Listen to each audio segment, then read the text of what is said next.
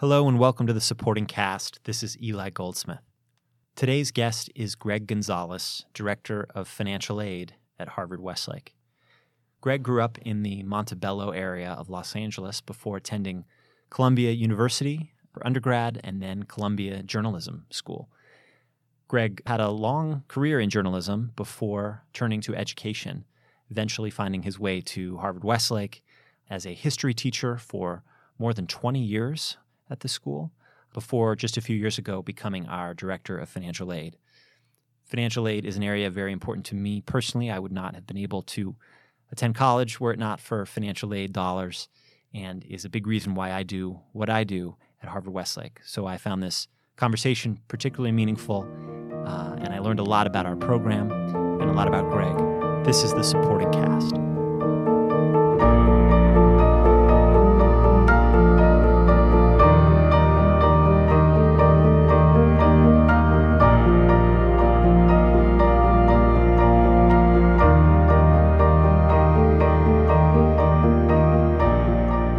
Greg Gonzalez, welcome to the Supporting Cast. Thank you. Thank you for being here. So you are Director of Financial Aid. Correct. At Harvard-Westlake. And I guess my first question is, financial aid, there was a time where it was considered charity. Sort of financial aid at schools, maybe like Harvard-Westlake or universities, was considered a form of charity. How do you consider financial aid? Something tells me you consider it differently. Yeah, exactly. I think you're absolutely correct that it was considered a favor that the school would do to students, a sense perhaps of noblesse oblige, giving a gift from on high to the unwashed. And as a product of some generous institutions from high school all the way through my master's degree, I always felt like that the students were making schools better. And perhaps that was a biased opinion on my part. But I'd like to think that I added value to the schools I attended. And when I came to Harvard-Westlake, financial aid was really in the shadows. How do you mean?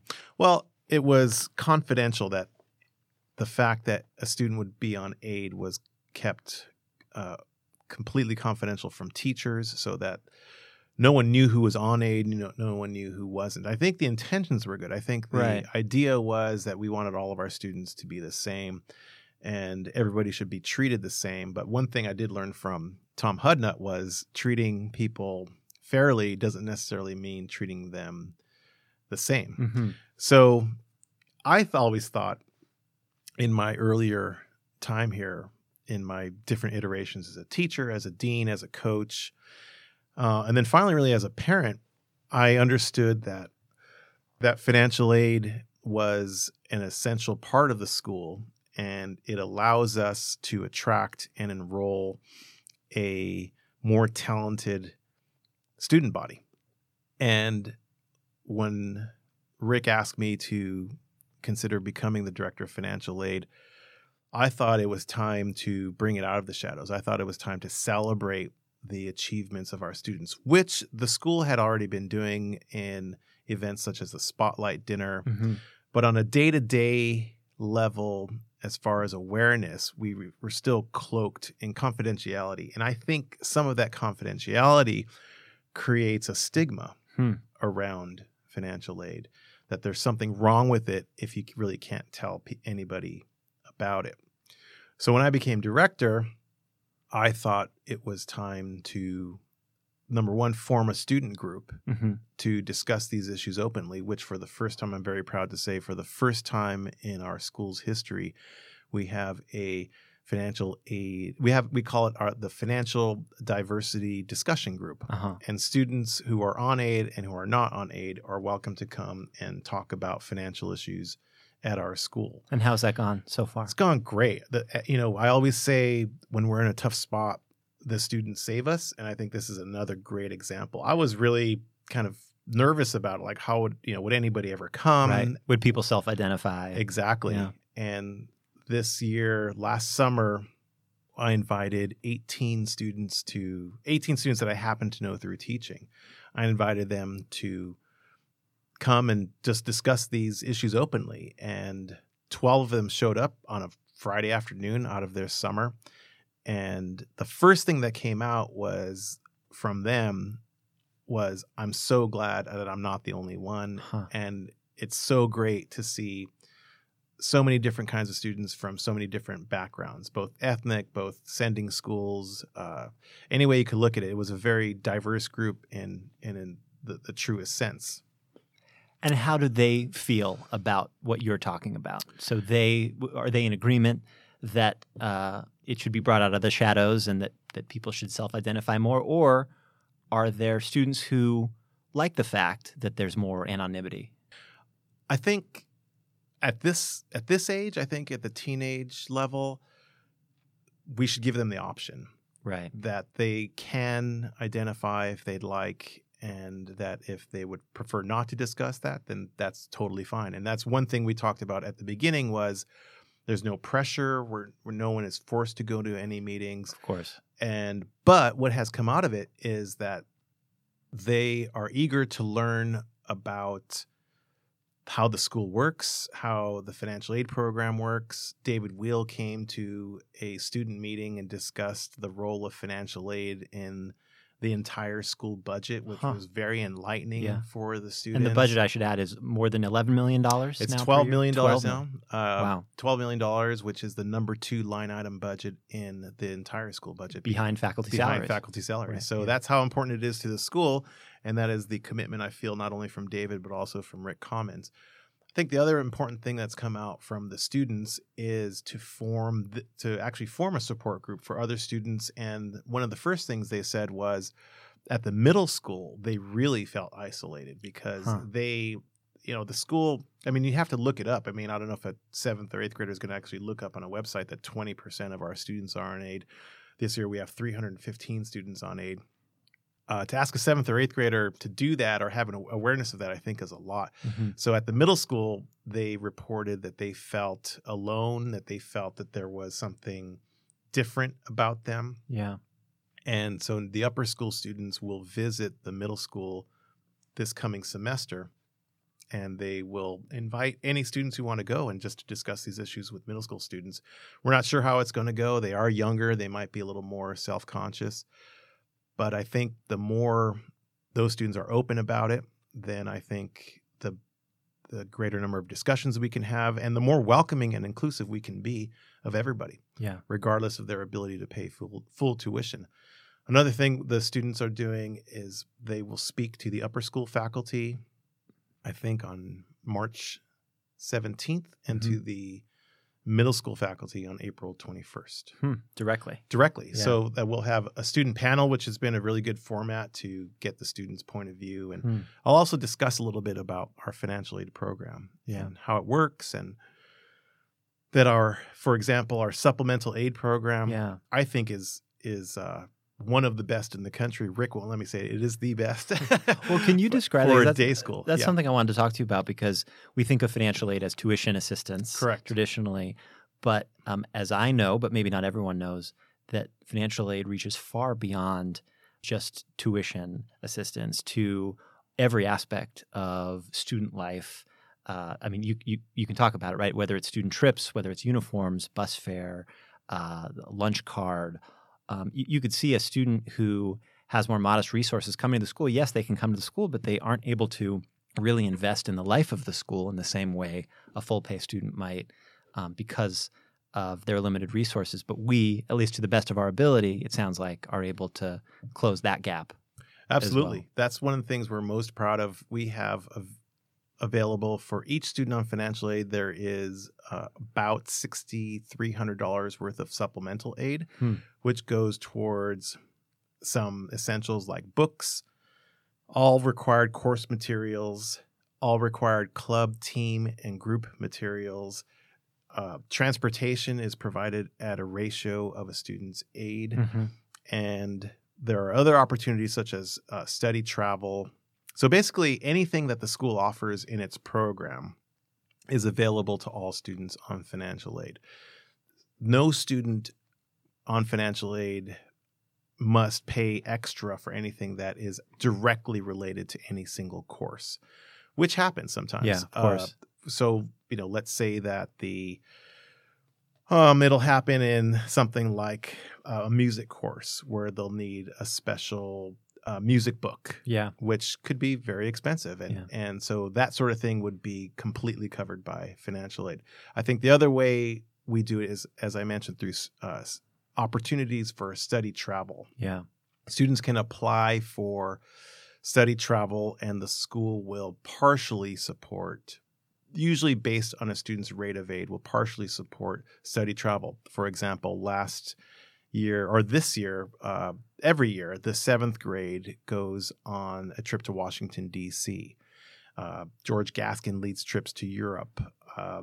And at the upper school, they do things. They'll study abroad during the summer. Last summer, we sent students to Costa Rica, South Africa, England, Spain, France, Wow. Kenya, and Australia. Wow. On either leadership programs, community service programs, on education programs. Yeah. And they end up going all over the world. Wow. And even domestic trips, right? The civil rights tour. Domestic over spring trips, break. the civil rights tour led by Janine Jones Right. is partially covered by financial aid. So this is one way that every single student at the school can participate fully in what the school offers. What about beyond what the school offers? I imagine I grew up without a lot of resources, but in an affluent area. So somehow I can, I think, relate to a bit of this. Is one of the challenges of those who are part of this cohort, this financial diversity affinity group on campus, is part of the challenge, as much as we do try to do and you try to do for what is in class and out of class, is one of the challenges what happens kind of once they get home or on the weekends or on vacations, and how have you, what's the feedback you're getting from students about that? You know, I was surprised by that. I mean, having gone through that a little bit with my own daughters, who graduated from Harvard-Westlake with the aid of financial aid, thank you very much. I think they're much more mature about it than maybe even I expected. Where they kind of come and they said, "Yeah, we get it. Yeah. You know, some families can do that. We can't." I think, again, the upper school students reported that the great equalizer at Harvard-Westlake is talent and hard work, and that if they get into the school, then they have Get into Harvard-Westlake. If they get into Harvard-Westlake, then there's that baseline of ability, and a work ethic and character where they know that they can have success here. Are there social situations where it comes up?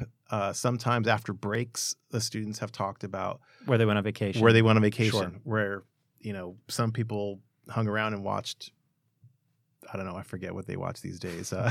Cheer? Is that the new one on Cheer, Netflix? I've never heard of that. I think it's a cheerleading show on Oh, really? Netflix. I've missed that one. Yeah, Believe it or not, I have too. Believe it or not, I don't have Netflix. I'm usually grading papers, and I know. I think if there is a way students feel different, I think that comes out more through their ethnic background. Their ethnic background. Yeah. Okay. Where, how so? Well, just that, there's a more visible difference, and that the stereotypes around that will hit them first before anything about finances. And also, I'd like to think that, and maybe this is hopeful, but our students are actually pretty mature and pretty aware of the financial diversity in Los Angeles. Right. And that as far as financial differences, I think that is less of a factor. And I think this group, hopefully, I don't know if it is becoming, but this group will help it become less of an important factor in school. That's great. That's great to hear. Yeah. Our students are amazing. Yeah. So, Greg, where did you grow up? Grew up here in Los Angeles. Proud to say I'm not one of those imports that crowds our freeways. Got it. Born and bred. Right. Yeah. I grew up in Boyle Heights and Montebello. I still live in Montebello. Okay. And, that's one of the reasons why when I first came to Harvard-Westlake, I had never even heard of Harvard-Westlake. Yeah. It was introduced to me by a college counselor, really a college advisor, I guess. And he said, you should think about applying to Harvard-Westlake. And I said, what's a Harvard-Westlake? I mean, which even though I'd gone to high school here. And where did you go? I went to Cantwell High School, which is in Montebello. Okay. Then it was an all-boys Catholic school. Ah. A lot of people call it the Loyola of the East Side. Got it. Or Salesian would be another similar school, another all-boys Catholic school. It has since gone co-ed. In fact, it went co-ed the same year Harvard-Westlake went co-ed in 1992. And that was my first year in teaching. Was at Cantwell, what is now called Cantwell-Sacred Heart of Mary High School. Got it. And what was your experience like there in an all-boys environment? And I was just happy to be in school. Yeah. It was much different. It was ethnically homogenous. Pretty much everyone there was Mexican American and Catholic. So going off to college, going to Columbia University was a big eye-opener for me. Yeah. I had an older brother who went to Yale, but I was, until you go, you don't really understand. And, going to Columbia, going to New York was definitely different. But it really wasn't until I came back to Harvard-Westlake that I figured out, that's where the smart kids went to school, those kinds of schools. Because I remember being a first year in college, reading the same homework assignments, doing the same work, and then going to an art history class and these kids saying, oh, yeah, I know that, and I know that, and I've studied that before. And I would say, how do you know? I'm doing the same reading you're doing. Like, I get it now. You went to a school like Harvard-Westlake. Right. I had a similar experience. My freshman year, I took a Shakespeare class, an English class, and was writing an essay that I thought in my high schoal would have been an A. No problem. I know how to write an essay. I know how to write. And it was just marked up. Every line was marked up. And I said, you want that level of writing. Your expectations are a bit higher. Right. And it was an adjustment. And I think you're right. I think Harvard-Westlake alums do not have to make that type of adjustment for the most part. It's a tremendous gift. Yeah. Tremendous so gift.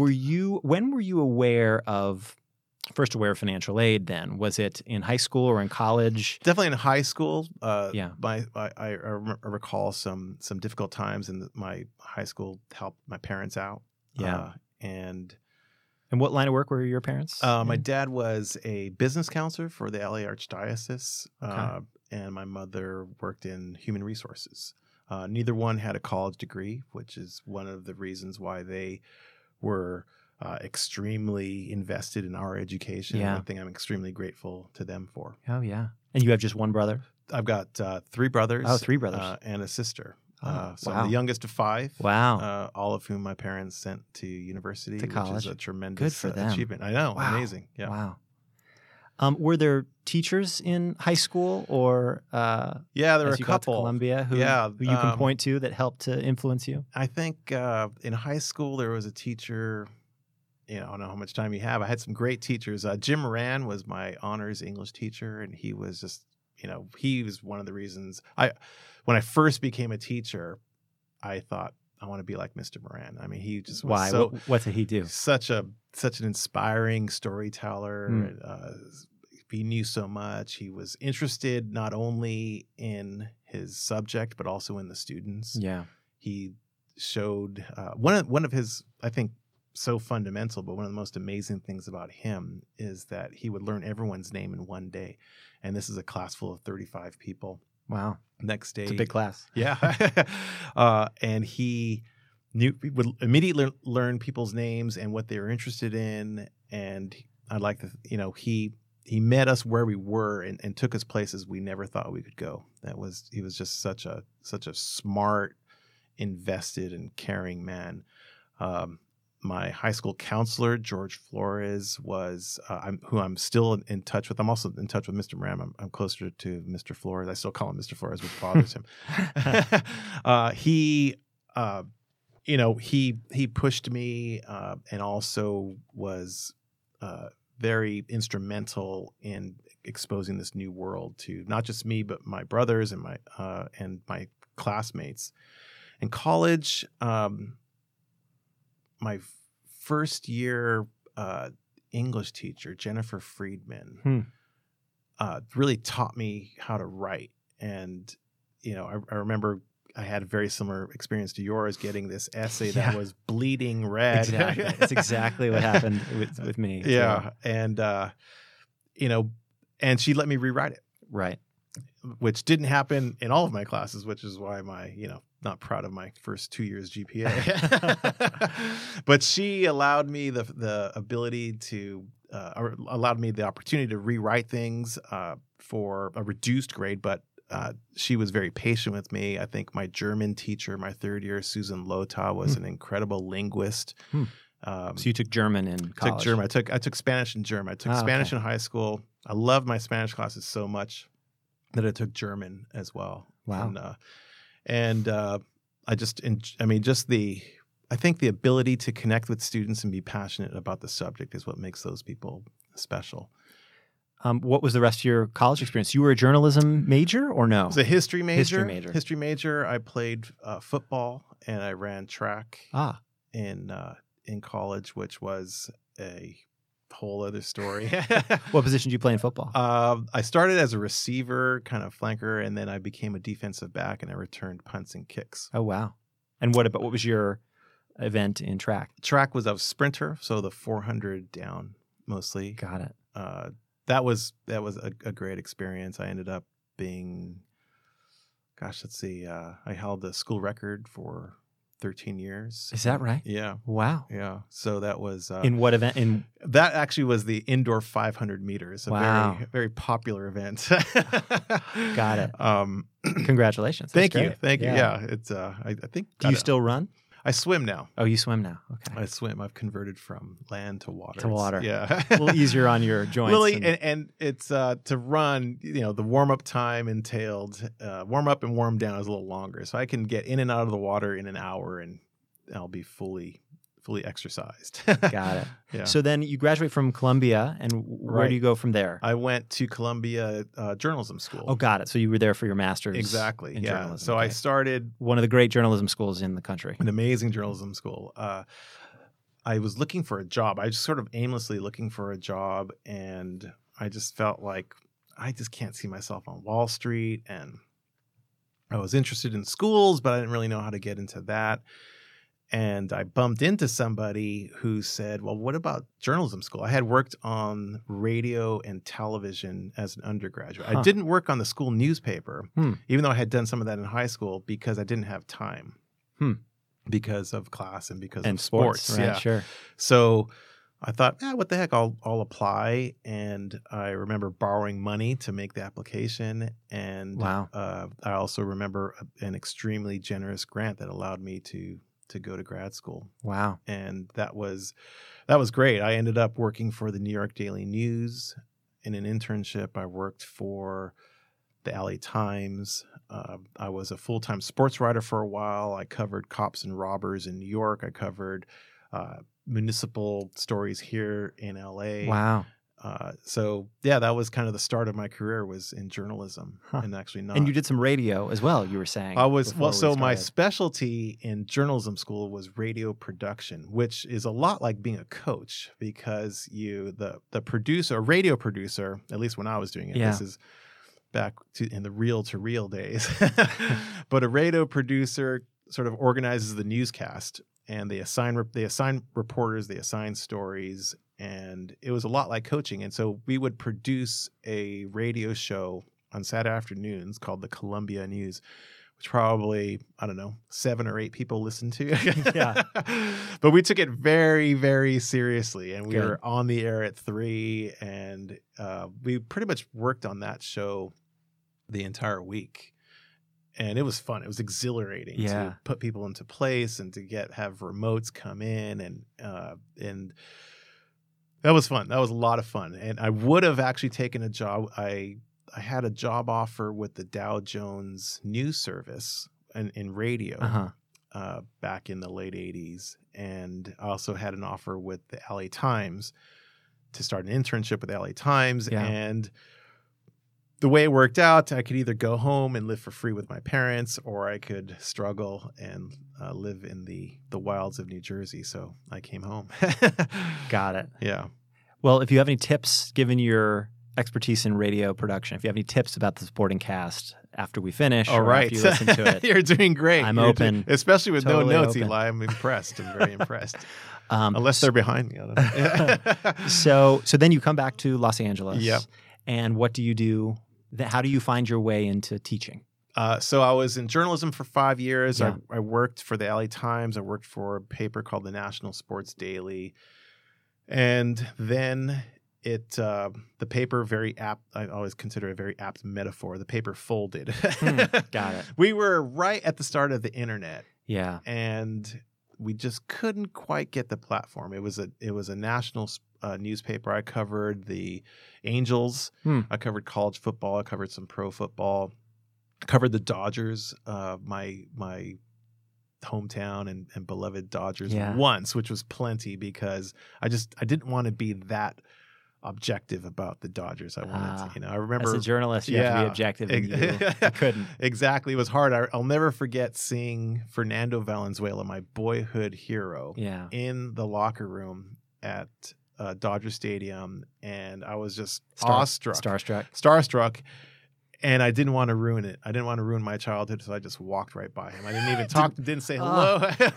I just, I couldn't do it. I said hello to Vince Scully. I remember shaking Vince Scully's hand. Yeah. But it was much easier to cover the Angels for me. I could be much more objective about the Angels. Yeah. So the paper folded. Paper folds. So then I was kind of freelancing around, and I went to go see the football coach at my high school, just to say hello. Yeah. He wasn't my coach, but I knew him. He was a graduate of the school, and I knew him through it's a very small community.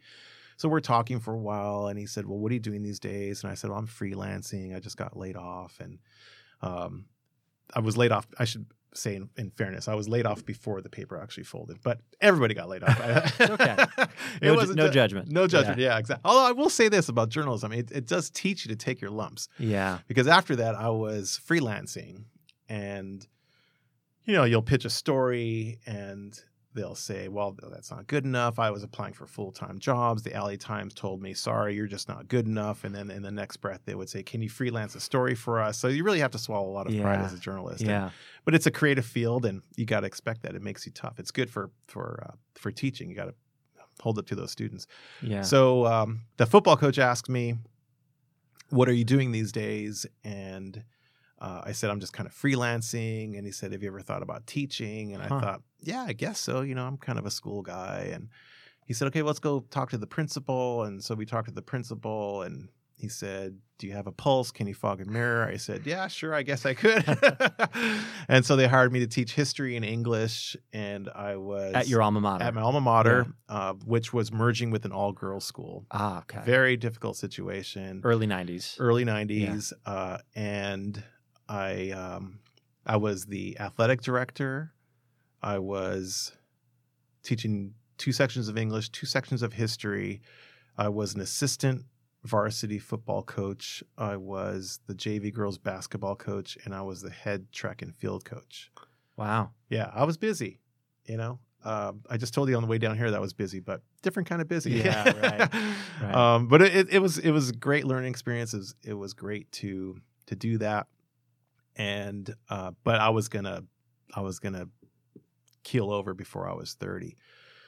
So I took a break from that, and then I went back into freelancing, and that's when a college advisor, literally out of the blue, Jim McMenamin at Columbia, who's still there, he's amazing.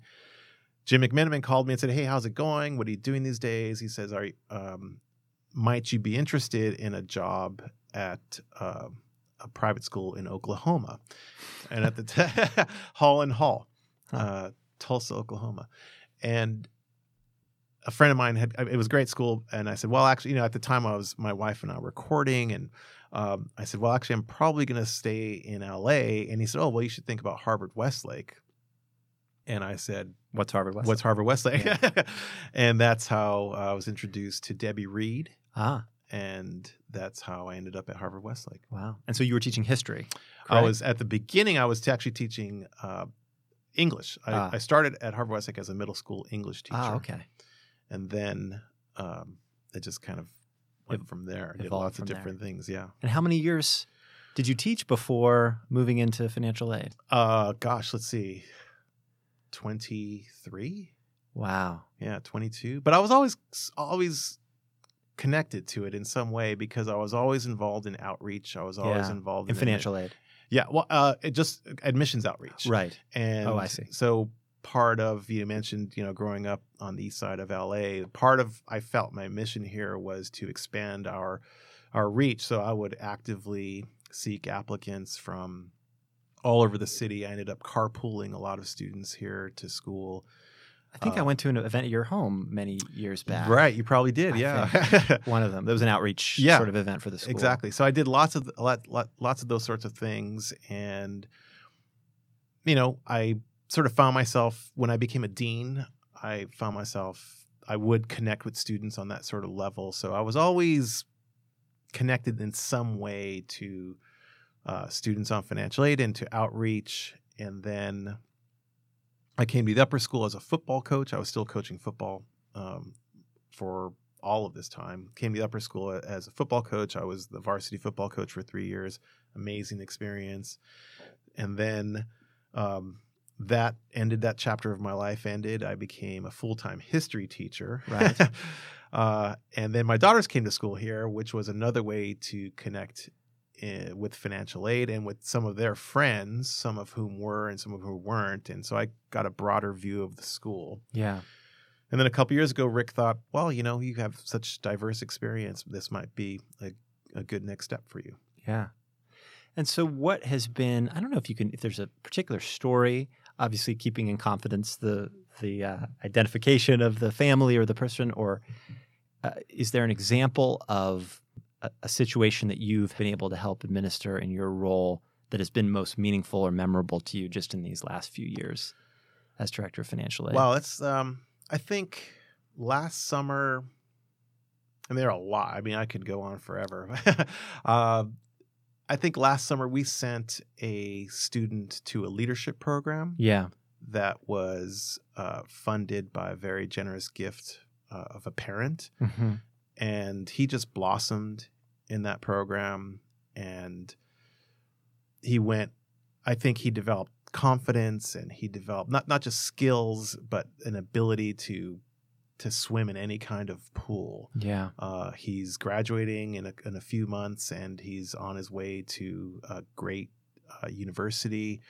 And I think that's just one example where without the gift that funded this leadership grant or leadership program, that couldn't have happened. And also, he and I have become close, and I've helped him in particular situations.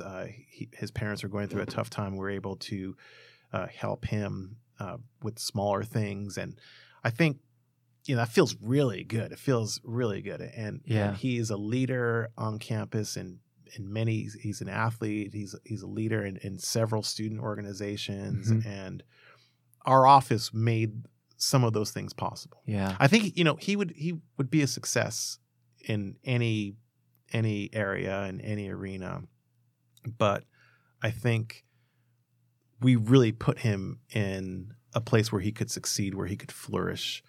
And he is rewarding us by just being such a great student. And, I told him at some point you're going to be helping us or tell somebody else on the other side. I mean, that's one I think is that really I'm very proud of our office. Is there an awareness? I know for me as a recipient of financial aid throughout college, and I don't think I fully realized until maybe toward the end of college or right after that, these resources aren't just here because of magic or because my university's a great old university or Harvard-Westlake's this institution. Harvard-Westlake have been around for 100 years. There's actually people who I had never met, who these students never met, who decided to invest in a place and in some people to enable something like this, a leadership program over the summer, or student assistance funds, which help to fund all of those extras beyond tuition. Do you think there is an awareness among students of that larger effort, or is it something that sort of comes later? And did it come later with you? I think, well, for me personally, it came very early. I remember being named a Jacoby Scholar in college, Mm-hmm. and we actually met the donor of multiple, I guess, I don't know if there were scholarships or financial aid. So that came very early. I think also in college, there was a big controversy over divestment. Columbia University had invested in apartheid, or exactly. That whole they thing? had some investments connected to South Africa, Right. And I was sort of placed in a situation where I could object to the university, but I also was receiving funds to attend the university. So I didn't close a building down. It's something I still think about when I was teaching U.S. history, and I would talk to our students about student activism, and I would tell them the story. And like, here's a time where I didn't quit school. I didn't block a building. I didn't chain myself to any doors. Yeah. Because I didn't feel like, I had actually met the person who was funding my education. I didn't think I could do both. Yeah. I did object to that policy. I voiced my objections to that policy with administrators, but I didn't, take a huge risk. I didn't quit school. Like I didn't take those actions. So I think I had an early awareness because of that. Yeah. I think also because of my older siblings who had gone to school, and I saw them going through financial aid forms and those sorts of things. Yeah. As far as Harvard-Westlake is concerned, I think that's one thing that the financial diversity discussion group can explore. Yeah. This comes from somewhere, and that your office, the Office of Advancement, is really important, and that their participation at I know that's not the reason for this, but no, this isn't a fundraising pitch, everybody. But I think it's important for them to understand that even on a small level, that it takes a commitment. Again, it's like teaching U.S. history. When one of the ways that I think the easiest way to teach the importance of diversity is to talk about women in the political process in the United States. From the founding of the Republic to the right of women to vote is 140 years or so. Yeah. And once women are allowed to vote, you increase the electorate by 100%. Yeah. And but in order to do that, in order to grant the women the right to vote, you have to empower the powerless. Yeah. And so in order to grant aid to people who can't afford a full tuition at Harvard-Westlake, it has to be a selfless act at the start, although there's a benefit of attracting a wider talent pool. Absolutely. I'm not sure if that all follows with U.S. history. Conceivably, if everyone is voting, we're making better, more democratic decisions as a country. And so I guess as I follow it, if the most talented people, regardless of resources, can come to Harvard-Westlake, aren't we going to be a better school for it? Exactly. Right. Before we leave. This has been fun. I wanted to ask there's a few questions, kind of get to know you questions. All right. There's 3. They kind of relate to Los Angeles because LA is known for movies, we're known for food, and we're known for climate. And All right. I have 3 questions surrounding those. First, what is Greg Gonzalez's favorite movie? Hoosiers, basketball movie. Yeah, Indiana basketball, very LA. That's okay. Yeah, it's probably produced. Maybe it was shot in Van Nuys. Yeah. Maybe because could have been shot in Hamilton Gym. Maybe because somebody told me, or I heard on the radio this morning, it's Gene Hackman's 90th birthday today. Oh, is that right? Yeah, my dad is 89. Happy birthday, Gene. Happy birthday, Gene. And my dad is 89. I thought, wow, he's just a year off of Gene Hackman. Oh, your dad's birthday is today? No, it's January 12th, same month. Oh, got it. Yeah. Okay. Got it. Yeah. So Hoosiers. What is your favorite meal in Los Angeles? Wow. It could be at a restaurant. It could be something you make at home. It can be what's kind of your... I got to go with something at home, our classic carne asada. Ah. Do you make it? Yeah. Did you make it on the grill? Or? Make it on the grill. Yeah. Grill it. We've tried doing our own marinade, but our local marinated ranchera meat from Super A markets. There's a plug for Super A. Okay, all right. Is excellent. But we make our own beans, our own rice, and Wow. our own salsa. Yeah. And tortillas? And don't make our own tortillas. This place that has the good carne asada also has great homemade tortillas. I'll bring you some, Eli. That would be great. You're speaking my language. All right. Third, what's your favorite place in Los Angeles? My favorite place in Los Angeles. Wow, that's hard. I'd have to say, I think the Grand Central Library. Huh. Downtown? Yeah, downtown. The Central Library. It's just such a great place of learning, and you walk in, the atrium goes up 6 or 7 stories, and it's public. It's a public institution where where you don't need a penny to participate, and these are public funds that are devoted to learning. I think standing in the atrium of the Central Library is just really an awesome experience, and looking up. And I always, during research paper season, one of the requirements for my students is to take a picture at a library outside of Harvard-Westlake. It could be a private library, but it has to be a library outside of the school. I think I've always said libraries, schools, and newspapers are inherently good institutions. Yeah, I'd say so. Yeah. Last question. All right. You are the parent of 2 kids in their 20s.